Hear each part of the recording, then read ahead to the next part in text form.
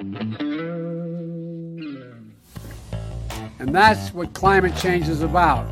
It is literally, not figuratively, a clear and present danger. We are in the beginning of a mass extinction. The ability of CO2 to do the heavy work of creating a climate catastrophe is almost nil at this point. The price of oil has been artificially elevated to the point of insanity. That's not how you power a modern industrial system. The ultimate goal of this renewable energy, plan is to reach the exact same point that we're at now. You know who's tried that?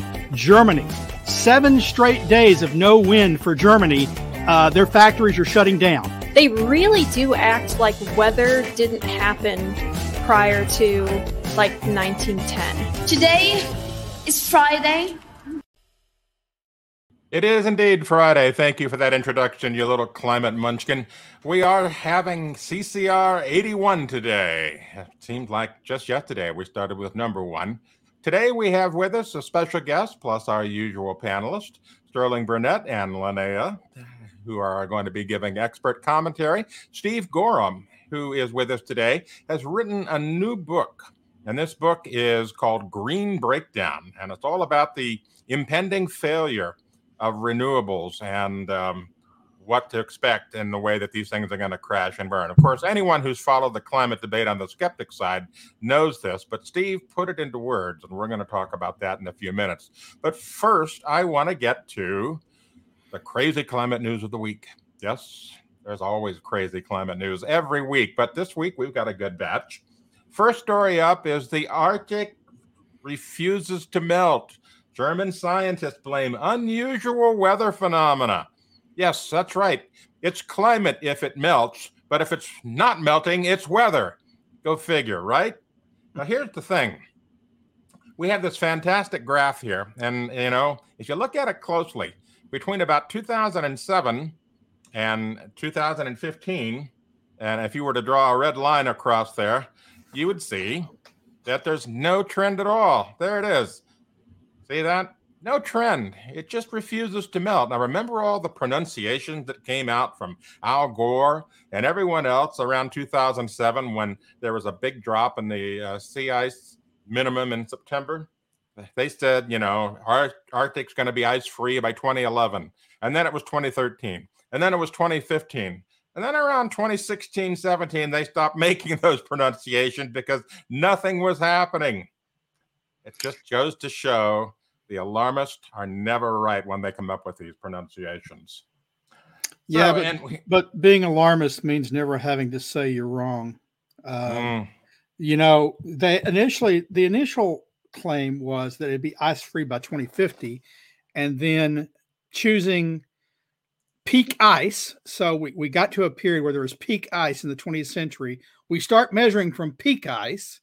There's a pretty sharp decline, and you can see it in the record there. There's a pretty sharp decline from peak ice. And they say, oh, my God, we're already reaching the predictions of 2050 by 2020, by 2015. What are we going to do? And then, of course, it stopped melting. So it's, like I said, being alarmist means never having to say you're sorry. Yep. That's pretty much it in a nutshell. And they'll keep doing it anytime they can. All right, let's look at the next thing. This is also related to sea ice.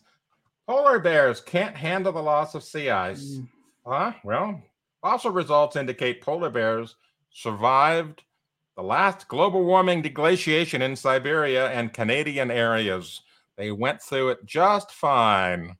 How about that? Of course, that's the other hand-in-hand thing. The polar bears become the climate poster child for climate alarmism, and of course the polar bears are all dying because there's not enough sea ice. Well, nature always finds a way, and the polar bears did just fine the last time the sea ice disappeared. And of course, what we showed you just a couple of minutes ago with that graph, the sea ice is not disappearing, and so the polar bears are doubly fine. And of course, the most important thing is that when Al Gore was born, way back when, there were only about 8,000 polar bears, according to the surveys then. Now, there's almost 40,000. But Al Gore and others still insist that the polar bears are in great danger because of melting, or rather non-melting Arctic ice. Guys, what do you think? Well, that's the cutest polar bear picture I've ever seen, first of all. It almost makes you forget what their diet is like. But the polar bear thing is one of the easier things to refute, and that is why they have largely dropped it from the media narrative on climate change. All you have to do is look at the surveys. They still try to make hay with the few regions that do see declining numbers of polar bears, but they don't usually do much of an in-depth analysis that shows either that they're migrating to a different location or that other nearby locations are increasing in number, which, as I said, might indicate that kind of a migration, or just, a local regional decline, which is perfectly fine. They talk about it with seals as well. You might have a certain colony that suffers some kind of an illness at a certain time, decreasing the number of seals. So then the polar bear the polar bear population in that area might decline as well. Linnea, don't you get it? Basically, what's happening here is climate change is causing the polar bears and the seals to move. As long as they don't move to where I live, I don't really care. They're distinct subpopulations all over the Arctic region, and almost every one of them is stable or growing, except for a couple. Those couple happen to be located in areas where, on average, the temperatures have actually declined, which seems to blow up the narrative. Or if you thought people should be consistent, it would blow up the narrative. And then, you see these stories where, polar bear attacked so-and-so, first recorded ever polar bear, in this region, blah, blah, blah. And they say, climate change is driving polar bears to new areas. Interestingly, they're always driving them to warmer areas, which seems weird if they are completely dependent on the cold. The warmer areas is where the food's at. Yeah, not according to the people who say polar bears will disappear if they don't have cold. But secondly, they never make the connection. Polar bears are moving and expanding their range because there are too many polar bears in certain regions, and they have to grow out. They have to move to find prey, not because prey is not plentiful, but because there's too many polar bears in one spot. It's called competition, and that ain't a problem. That doesn't show a problem for polar bear populations. That shows that they are doing well. Right, but that will get turned into something like climate change is causing an explosion of polar bears. I'm not going to worry. And that's bad. I'm not going to worry until it says climate change causes exploding polar bears. Then I'll be concerned. All right. Yeah, that'll be there somewhere in the future, I'm sure. Anyway, here's the next crazy climate story of the week. EV battery factory will require so much energy. It needs a coal plant to power it. Yes, you've read that right. EV battery factory requires so much energy, it needs a coal plant to power it. Because, manufacturing batteries is energy intensive. For all these folks that are out there hollering about net zero, we all need to drive electric cars and so forth. Well, it's a giant load of hook'em. It is, because they are not net zero. The amount of energy and carbon dioxide production that goes into producing an electric vehicle, much less the batteries, is huge. And driving maybe the 50 to 70,000 mile range you're going to get out of it before the battery kicks the bucket, that's not going to make any difference. Yeah. Now this is one of my favorite stories of the past year. So you've got a utility that says we're going to close this coal plant.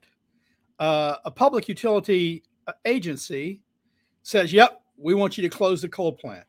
And then I believe it's a Japanese company. These are never American companies, by the way. They're never American-owned companies.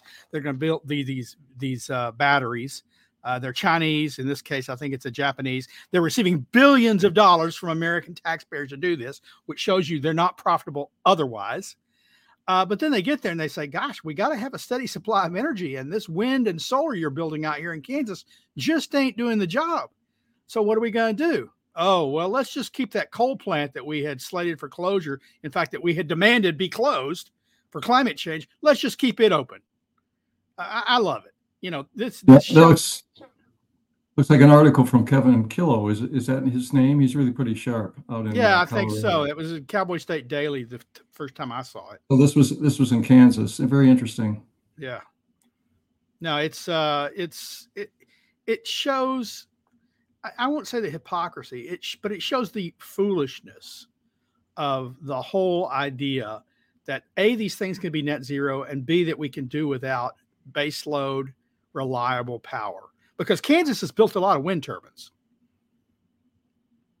And yet all those wind turbines aren't guaranteed to keep that new factory running. That new taxpayer subsidized Japanese factory running. Yeah.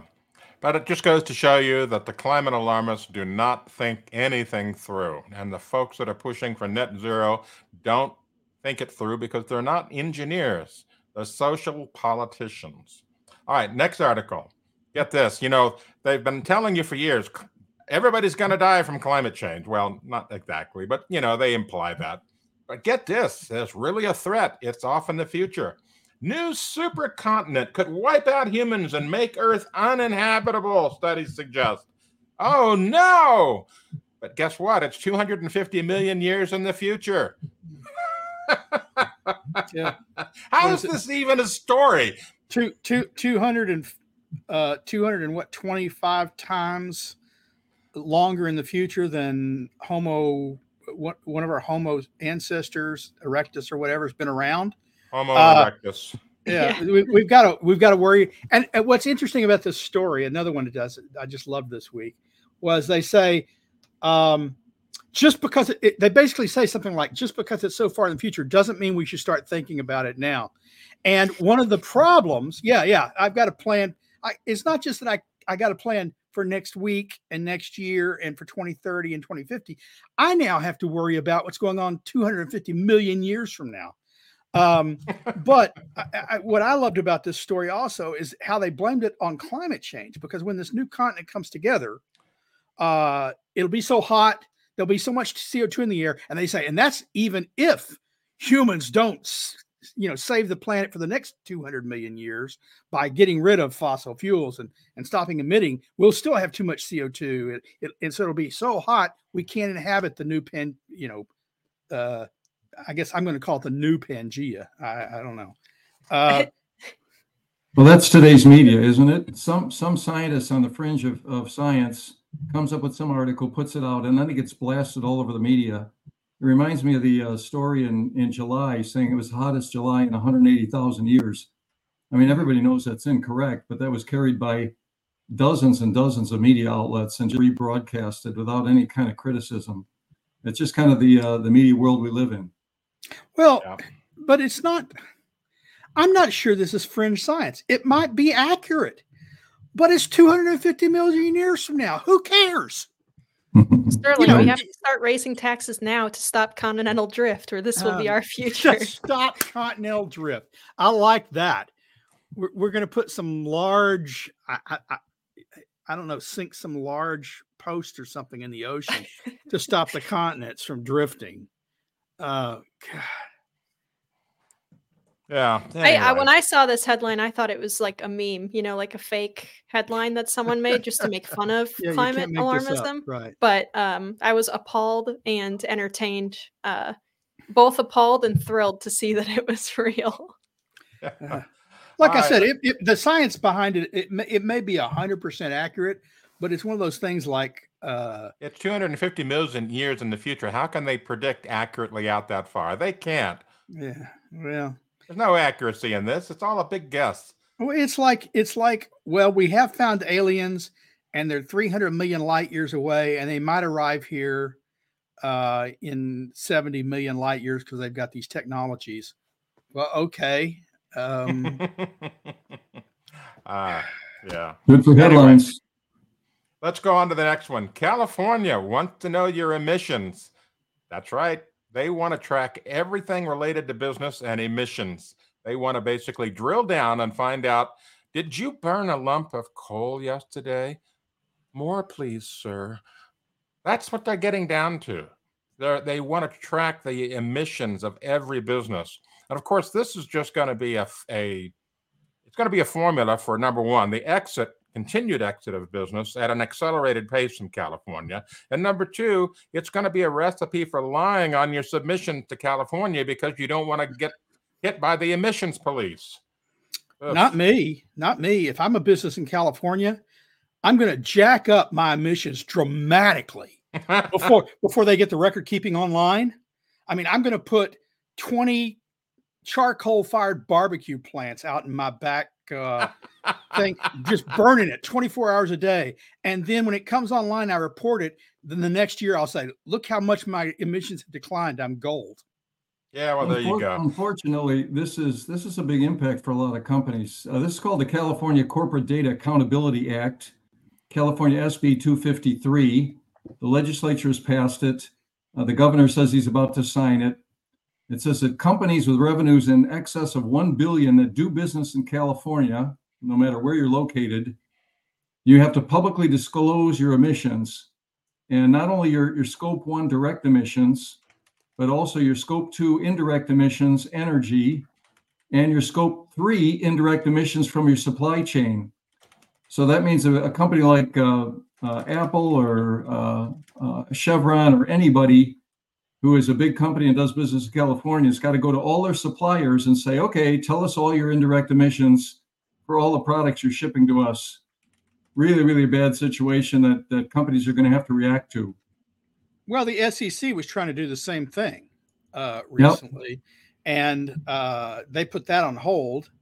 But, I guess my main question is, where do they think they get the authority to do this? And what if a company just tells them to go take a flying leap?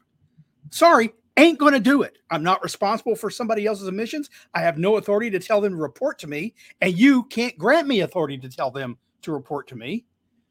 Let's wind up in court. We'd have to check and see what's in the bill. Maybe California will try and bar them from doing business in California. So I don't know. Hope not. Yeah. Well, anyway. I hope so. And then let them leave California and shut the whole place down. I want it to go dark. I want California to go dark and see the results of their then fall into the sea. Yeah. All right. One final story here. We're going to do this quickly. Yes. China climate envoy says phasing out fossil fuels is unrealistic. Meanwhile, while California is drilling down on how many lumps of coal you burn, well, maybe this is why. If solar or wind were good alternatives, they wouldn't need political advocates like, being propped up with subsidies from the government. They'd win out on the market themselves. People would flock to buying this stuff. Companies would just go and fall over themselves to try to get more wind and solar if it worked. It doesn't. You want to know the best proof that it doesn't work? So Congress has been subsidizing this stuff for more than 30 years now. And we've been told for more than 30 years, as long as I've been doing this, that their cost competitiveness is just around the corner. And right now I'm told wind and solar are cheaper than other sources of energy. And yet every budget, every time they have to come up with that omnibus because they didn't get their budgeting done as they were supposed to on time. And the subsidies lapse for days or weeks, just for days or weeks. Factories shut down. That's how much the market demands these things. Is factories can't live without the subsidies that government gives them. And so don't tell me that they survive in the marketplace. People are unemployed for days or weeks because they shut down immediately as soon as the subsidy lapses. Yeah. The guys come in and say, you guys don't need to show up for work tomorrow. Yeah, well, go figure. What can you do? These folks are they're on a mission. So let's go to our main subject today, and that's the new book by Steve. It's called Green Breakdown. Now, Steve is the executive director of the Climate Science Coalition of America, and author of 4 books on energy, climate change, and sustainable development. Over 100,000 copies in print, believe it or not. Steve's new book, Green Breakdown, The Coming Renewable Energy Failure, came out on August 1st, and we're going to talk about that today. Steve has some slides to show us. And first, I just want to quickly ask you to give us a brief overview of this book, Steve, and tell us why, other than the obvious things we've already talked about, green energy is doomed to failure. So as you guys know, the world is marching down a effort to get to net zero by 2050. Maybe not all of the world, but the wealthy part of the world, the 1/7, the United States, Europe, Canada, New Zealand, Australia, and some others. And the idea with net zero is that first they want to reduce the carbon dioxide emissions from all of our processes. And they're in all of our processes, all of our transportation, our industry, our home heating, our electricity. They want to reduce those emissions as low as possible. And then they say they want to capture whatever they can't reduce, a so-called carbon dioxide capture and storage. But this is really beyond a wish and a prayer, beyond anything that's reach out. It is flat out impossible. It's not going to occur. But what it is going to do, and so that's what this book is about. It's a complete discussion of the proposed energy transition. It's got some energy history. It's got a chapter on climate change, but then it talks about your utilities, your home appliances, electric vehicles, heavy industry, heavy transportation. It talks about the recent energy crisis in Europe, and then it predicts some things for the future. But there are four big issues that are going to be occurring and that are going to lead us to a breakdown in this idea of getting to net zero. And those are, in summary, higher energy prices, electricity blackouts, less freedom for people, and finally, transnational energy shocks like we saw in Europe over the last 2 years. And the conclusion of the book is that people are going to reject this. They're going to return to low-cost, reliable energy. That's what they're going to demand. We're seeing a little bit of that occurring in Europe, but it is going to take a decade or two for this to get turned around, I believe.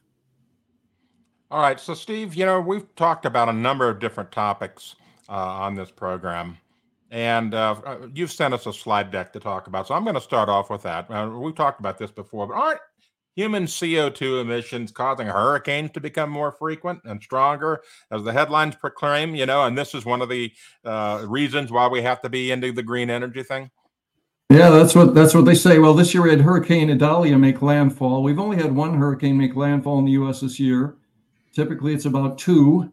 That was in the panhandle of Florida. It was a very big storm, Category 3. We also had Hurricane Lee, which missed the U.S., became a tropical storm, went up and hit Nova Scotia, I believe. But of course, NPR and USA Today and CNN ring with how all these headlines of how this is caused by our emissions, our neighbor's SUV, our power plants, and the storms are getting more frequent and more severe. But if you look at history, you can go to data from our own U.S. government. We've had about 150 hurricanes that have made, about 300 hurricanes that have made landfall in the last 150 years. Many of those, about a third of those, were Category 3 or stronger. We've had a dozen years when two or more Category 3 hurricanes have hit the U.S. And then if you look at the trends, the number of hurricanes making landfall in the U.S. has actually been slowly declining since about the 1870s or so. We used to get a little bit more than two hurricanes a year make landfall. Now it's a little bit less. There's also great satellite data. We have satellites look down now and provide data to scientists, and they've been doing that for about 50 years. And they track every tropical cyclone that's on the surface of the Earth, and it produces a couple curves. If you're showing this, it has on the top is the number of tropical storms in any 12-month period. So go back a slide there. Oh, that's the one right there. And those are typically about 90 in any 12-month period. And then the number of hurricanes, which is the gray curve down below, typically about 40 or 45. But you look at this data and there's really no trend in more tropical storms. And this graph is also a graph of storm strength, because if tropical storms were getting stronger over time, they would get high enough wind speeds to be counted as hurricanes. And so the number of hurricanes would be rising, but it isn't happening. So the data doesn't show the alarm. Nevertheless, we have the news media sending this stuff out whenever some scientist says it. And very few scientists, at least from the the climatism side want to say anything that's counter to this. So what about the temperatures today compared to what they've been in the past? Of course, the common argument from climate alarmists is that we have unprecedented temperatures, but what's the real deal? Yeah, if you get in just about any article about climate in the press, the odds are it's probably wrong. And again, referencing that article in July said it was the warmest in 180,000 years. That's flat out wrong. We have much data back through the last 10,000 years from proxies that measure temperature, ice cores, the ratio of oxygen isotopes in ice cores, tree rings, other things that show it was warmer 1,000 years ago during the medieval warm period. At that time, there were trees in southwest Greenland. There are no trees there today. 2,000 years ago, when the Romans conquered the Mediterranean, at that time, they were growing olives in the area that is Germany today. And 4,000, 8,000 years ago, today's climate is not historically warm. And by the way, during those warm periods, all those polar bears would have died out, right? They're a mirage whenever they put up those polar bear pictures. And just to give you one bit of evidence, if any of your listeners or viewers have been to the Rhone Glacier in central Switzerland, that's a big glacier in the middle of Switzerland. The Rhone River is sourced there, flows out into France, down in the Mediterranean. It's got wall-to-wall ice between a couple mountains. But the Rhone Glacier has been receding for more than a century. Yet every time it pulls back, they find things under it like wagon wheels and horse bridles and 4,000-year-old wood. One scientist, Christian Schluter, says he estimated that for 6,000 of the last 10,000 years, there was no ice where this glacier is today. So there are just loads of evidence that say that nature has been naturally warmer over the past periods, and this is far before power plants or sport utility vehicles. I want to follow up on that a little bit because your example of them finding things under melting glaciers is perfect. Otzi, they found Otzi, the guy in the Alps. Well, he had been buried under ice for millennia. And that means that if he was there millennia ago and he was buried then, well, it was as warmer then. Same is true of Greenland. They found the Greenland ice. Oh, the caps are retreating. It's going to lead to sea level rise, this, that, and the other. So they found shell middens, big packs of shells and fossilized zooplankton and stuff like that on the land in Greenland, miles from current water lines. And that tells you that there was a shore there at one time, not that long ago, like 4,000 to 6,000 years ago. So that wasn't an ice cap at the time. When the Vikings moved there and set up their permanent settlements, right? Oh, we've now set up permanent settlements on Greenland. In fact, we're going to call it Greenland. It's so green. And then, of course, the ice came back and they had to abandon their permanent settlements. It's idiotic. Even within, I won't say my lifetime because I wasn't around during World War II, but they now find these airplanes that went down during World War II that were covered over with ice. Well, okay. So that means it was ice-free when they landed if they were covered over with ice. We're just now finding them. And that's within the last 70, 80 years. Yeah, absolutely. Many, many examples. Another one's the Mendenhall Glacier. The Mendenhall Glacier near Juneau has been retreating for about a century, and they put up pictures showing the old glacier and the new one. But just about 8 years ago, scientists from Southwest Alaska University went down into ice caves under the glacier. I don't think I have an image on this one. But under the glacier in these ice caves, they found tree stumps, and they still had the roots in the ground. And they radiocarbon dated them. They were 1,000 years old. They grew up during the medieval warm period. So 1,000 years ago, we had a forest where today we have a glacier on top of it. But there's mountains of evidence. Today's climate is not historically warm. Yeah. My favorite of these kinds of examples are those European hunger stones. So there are these stone tablets that were submerged in rivers hundreds of years ago, and the people back then would make markings on them to show the water level, to say, hey, this is the effect of the water level being this low. We're having a famine or whatever it happens to be. And they recently became uncovered by some dropping water levels due to some drought in Europe. And the media is saying, see, this is proof of dangerous climate change, because now we're seeing these old hunger stones. The river hasn't been this low since, 500 years ago, when someone wrote, if it's this low, we're dead, right. kind of a commentary on the stone. But they don't realize, as they're writing this, that this is just proving that it was that low in the past, but well before SUVs and, coal power plants. Multiple times in the past. Those hunger stones are interesting because it's not that they say, oh, in 1470 we had a drought. No, it's like in 1470, and then they find another stone. Well, in 1292, and then they find another stone, etched that was 500 years earlier. So it's gone up and down multiple times, and yet now it's all human cause, and it's dangerous now. It wasn't dangerous before. Yep. All righty. So what do we got next, Steve? I think we're talking about forest fires as another reason for why, we have to be involved in this switch to green, because apparently green electronics and cars and so forth don't cause forest fires or contribute to the things that cause forest fires. Yeah, as Linnea said earlier, they've kind of tailed off with the polar bears because the argument's been raised against those. But the big new one is forest fires. Every time you have a fire in Canada, in Hawaii, in California, then that has to be caused by man-made warming. Governor Newsom of California does this all the time. He goes to a fire and he films himself talking about, if you don't believe in climate change, come to California. It is true in the last 10 years, we've had 10 of the top 20 California fires in terms of structure damage.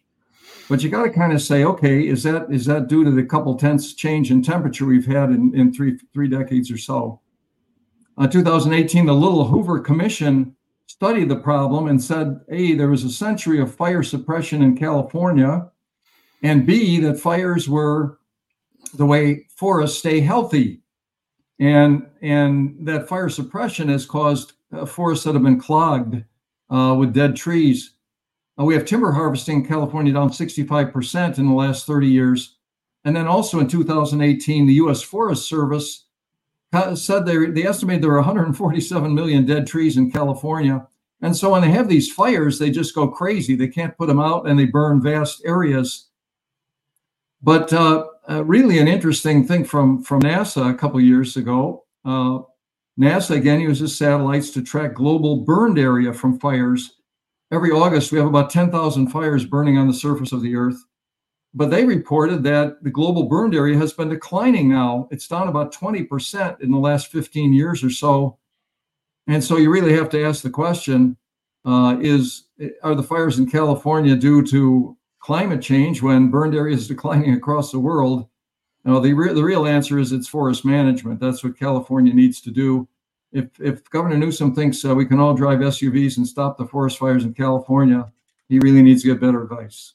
Well, he wants you to drive electric vehicles that he then tells you not to charge during the summer when there are forest fires, right? Because the fires are caused by down power lines. So we've got shortages.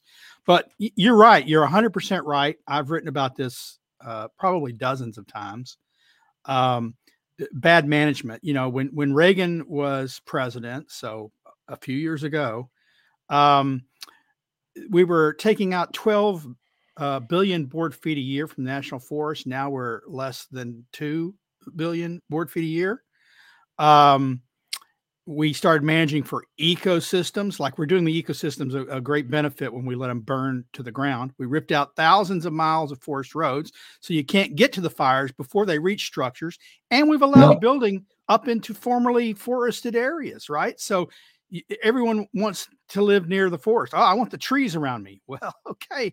But when they burn, your house is now in the bullseye, right? It's called the expanding bullseye effect. Yeah, you're right. The environmentalists in California have made it difficult to even build roads through your land, even if you own the land, private property. And so it's difficult to clean up your forests nowadays. So there's just a lot of factors involved, but it isn't the small amount of temperature change. That's not what's causing it.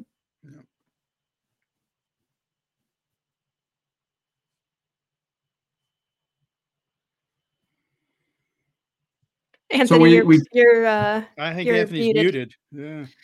Are you muted? We talked earlier. I muted Anthony, myself so I could cough. There we go. So the first problem I mentioned about the coming breakdown is the cost of energy, the cost of electricity. And Sterling said earlier that, you see all these headlines about how renewables are cheaper. Usually that refers to a marginal cost of producing 1 unit of electricity. But if you look at a total system, anywhere in the world where renewables have been deployed, primarily wind and solar, we see rising electricity costs. And this chart that I've been doing for about 6 or 7 years now graphs the wind and solar capacity, watts per person of a nation on the vertical axis, and the residential electricity price on the horizontal axis. And this is for all the nations of Europe. And if wind and solar were cheaper, the nations that use the most wind and solar would have the lowest electricity prices. But you see the exact opposite. You see an upward trending curve, and the nations that use the most wind and solar have the highest prices. Denmark and Germany are the big example. They have 3 times the price of electricity in the United States and Canada. We see a similar thing in the Western US as well. I have another graph that plots the top 12 wind states and their percent price increase over the last 14 years. Now, the national average price increase for electricity over that period, 14 years, has been about 27%. Not too bad, a little bit lower than inflation. But 8 of the 12 leading wind states, including Kansas, we mentioned earlier, have prices that have gone up 30 to 70%. And of course, California takes the cake. California is now the second most expensive electricity state in the country, Green California, right behind Hawaii. But the problem is that these systems have to build transmissions out to remote areas, and they also have to account for intermittency. And so the more we deploy these renewables, the higher our electricity prices are going to rise. In part because of redundancy. You have to have assets, spinning reserves, just sitting around. You got to pay for those. You got to pay for those. If you got a gas plant or a coal plant or whatever your plant is, and it's just sitting there waiting to be ramped up and down, the costs don't change. You got to pay for that. And so that's added to your cost. You're right. So as you increase wind and solar penetration, you're building new wind and solar systems. You have to keep something like 90% of the existing plants ready to operate. And you run them at much lower utilization, so they're not as cost effective. And so, as you're right, the system gets bigger and bigger and bigger and more expensive. So the second big problem is electricity blackouts. I'm going to skip down a slide here. Wind is fundamentally incompatible with always-on electricity. And we were just talking about that. And if you do not back up your wind and solar systems, then you end up with blackouts. Mm-hmm. And we've seen that in Texas, Oklahoma, and California in the last 2 years. Also, the Energy Information Administration says that with the average outage in the United States for a customer was about 3 hours in 2012, 2013. Now it's running about 8 hours. We have more than twice the outages now. And this can be attributed to the intermittencies. By the way, let me read something from Mark Christie. Mark Christie is a Federal Energy Regulatory Commission commissioner. He testified in front of the Senate 3 months ago. He said, quote, "I think we're headed for very dire consequences, potentially catastrophic consequences in the United States in terms of the reliability of our grid." And he basically says we're closing coal plants too fast. In some cases, we're closing natural gas plants too fast. And what we're going to have is blackouts. And so we are well on that road. Next one up probably is New England that has a shortage of natural gas. They get a severe winter this year. They're going to have blackouts as well. Well, New England will just import gas from Russia because they'd rather have it come in from Russia through LNG terminals than from West Virginia or Pennsylvania. Well, part of that problem is New York. New York has blocked gas pipelines now for 2 decades, so they can't get gas anymore. They can't get more, but you're right, they were importing it from Russia. and about 30% of their natural gas comes in at the world price for liquefied natural gas. As a result, New England pays about twice the price of most other areas in the United States for natural gas. And this last winter, even a mild winter, they had energy bills that were running $1,000 for electricity and gas or fuel, very, very high. So we're headed down this road of blackouts and rising prices for New England, next big area. So what's the bottom line on all of this craziness, Steve? Yeah, so the bottom line is that people are going to push back on this. They are going to revolt. We're seeing it somewhat in Europe already. There's a bunch of elections in Germany, in Netherlands, in England that are coming up. And a lot of the people don't want to be switching to heat pumps, and they don't want the high prices. And they want to take a step back from net zero. And so the people there are struggling with it. It hasn't become official policy yet, but Europe has done things like their coal-fired electricity output's up 20% from a year ago. Germany restarted 27 coal-fired plants. There's plans to announce gas production. So we're going to see a step back from this. The ideology of climatism is powerful, this fear of man-made warming, but people are eventually going to revolt. It's going to take a couple decades, but it's sure going to be interesting to watch. How much damage will be caused in the meantime? I mean, you can ladle on a lot of cost to people and harm a lot of people in 2 decades. You can, and that's the real tragedy, especially for low-income folks who they're paying their electric bill. They might be forced to switch to a heat pump or electric appliances, which are very expensive. And by the way, we are marching down a road. The EPA is driving us down a road where it's going to be impossible for any car manufacturer to provide a line of internal combustion engine gasoline cars by about 2035. That's because of the carbon dioxide emissions out of tailpipes and because of the mileage requirements. The automakers are trying to push back, but so far the EPA is marching forward. So that's another area. You got to buy an electric car. It's going to be very, very expensive. It's going to reduce the driving people can do. So I just think folks are going to say enough of this. Let's go back to renewable energy. By the way, we could have a couple decades of cooling coming up. There's a number of scientists predicting that. We'll just have to see. So far, we've had a gentle warming since about 1975, but we got a couple decades of cooling, and this theory of dangerous man-made warming is going to be very tough to support. Well, yeah. I want to remind everyone that you can post questions up on the comments, and we'll answer them here. So feel free to pose some questions and comments. And try to mark them with like a Q or something, guys, so it's a little bit easier for Andy to find them.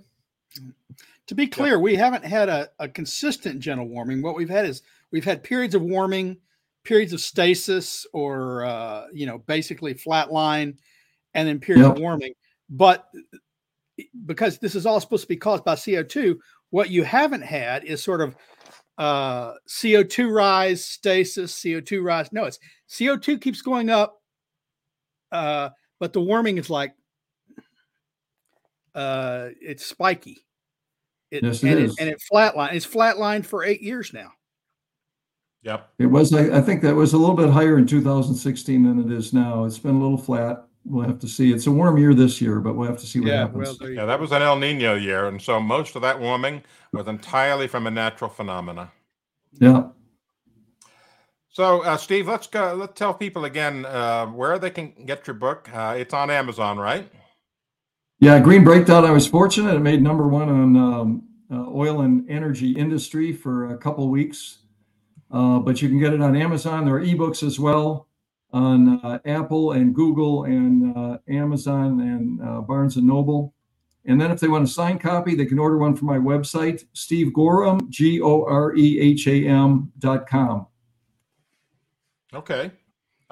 So, yeah, your books have all been very informative and very well read. We've got over 100,000 copies in print, and that's really quite an accomplishment.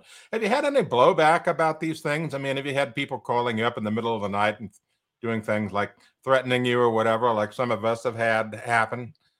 Not too much yet. I'm a little bit of a second tier climate guy, so I don't get too much of that. Back when I wrote them, occasionally, and I present to industry groups all the time, metals, utilities, transportation, agriculture. I get some people walk out on me periodically. That happens, or occasionally I'll get a what I call a "when did you stop beating your wife" kind of question. But outside of that, not too much. All right, so we've got some questions from viewers. Let's see what our first one is. And I would hope that we can answer it. And here it comes. All right, Bob Johnson says, why do we build in fire zones? Well, I guess the simple answer is because we're stupid. No. It's moral hazard. You build in fire zones because you know the government's going to bail you out if your house burns. If you have to pay for it yourself, you don't build there. Yeah. It's a little bit like hurricane prone areas as well. That's right. One of the reasons damage has gone up. A lot of people are building on the coast, and government subsidizes hurricane insurance and flood insurance, and it subsidizes the premiums for that. Taxpayers pick up that bill.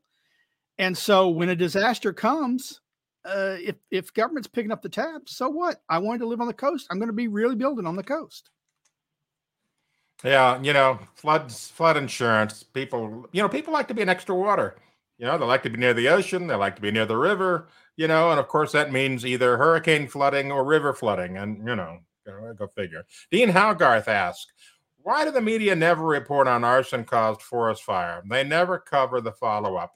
Well, I think it's because, Sterling and I have learned in climate realism, and Linnea too, is that right now the media is actually being subsidized on a lot of different levels to report on climate change as being the cause of pretty much everything. The Associated Press got a couple of years ago, I believe, it was a $2.1 million grant. Does that sound right, Sterling?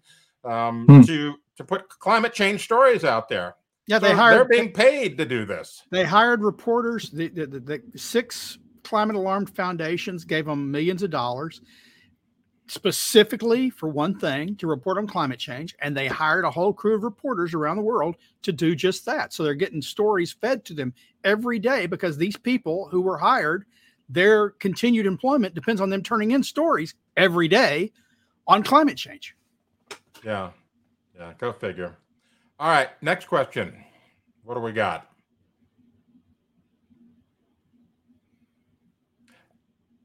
Alien drone services. Gosh, I need one of those. Ask Steve Goreham, will data centers, clouds, AI, web services, and so forth, eventually account for essentially all energy consumption? How are we going to keep up with the demand?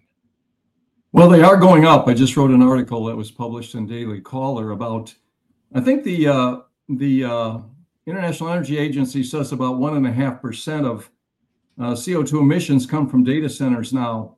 But everybody's switching over to AI, and the amount of AI infrastructure is supposed to increase a compounded rate of 44% per year for the next 5 years. And also, when you put in these AI servers, they use about 7 times as much electricity as a traditional data center server. And so you have a huge volume of electricity that's going to be coming online and needs to be sourced into these data or supplied to these data centers. So emissions from data centers probably going to go up by a factor of 10 in the next 10 years, which again is just another reason why net zero isn't going to occur. That plus the need for energy growth in the developing world. Again, net zero is one of the more foolish things we've ever decided that we ought to be doing. Yeah, I want to point out, I did a story on What's Up With That a few years ago about the new supercomputer at the National Center for Atmospheric Research in Boulder, Colorado. And they built this giant supercomputer, it's like a warehouse size, right? And you'd think they would put it in Boulder, where the scientists are. Ooh, what did they do? They put it in Wyoming. Why? Because Wyoming has cheap coal to power the electricity needed to run the data center. What hypocrites!